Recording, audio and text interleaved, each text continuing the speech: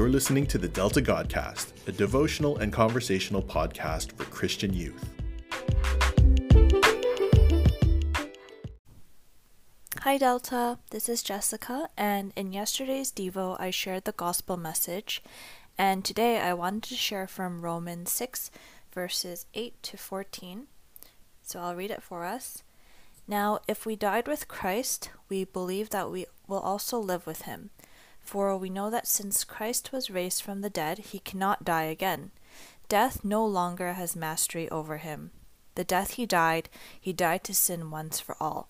But the life he lives to God. In the same way, count yourselves dead to sin, but alive to God in Christ Jesus. Therefore, do not let sin reign in your mortal body, so that you obey its evil desires. Do not offer any part of yourself to sin as an instrument of wickedness, but rather offer yourselves to God as those who have been brought from death to life, and offer every part of yourself to him as an instrument of righteousness. For sin shall no longer be your master, because you are not under the law, but under grace. So when Jesus died for our sin, he died to sin once and for all. And because of this, we have the power to put our sin to death and be made alive to God in Jesus.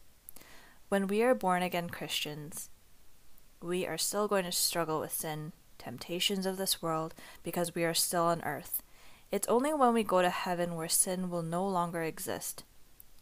But instead of being like a dog who returns to its vomit, or a sick person who is healed, going back to his old ways and getting sick again, we should remember who our master is. Sin is no longer our master, but God is.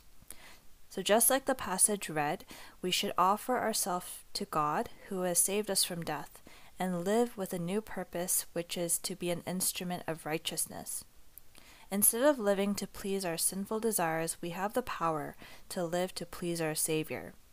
I think it's very easy to take my salvation for granted, but we need to remember that when we take our salvation for granted, we are actually taking God's glory for granted too, and making very little of what was accomplished on the cross for us.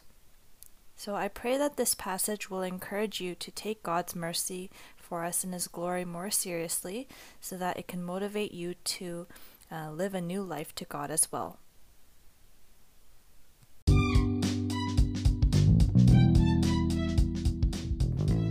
Thanks for listening today. The Lord be with you in everything you do for the glory of God.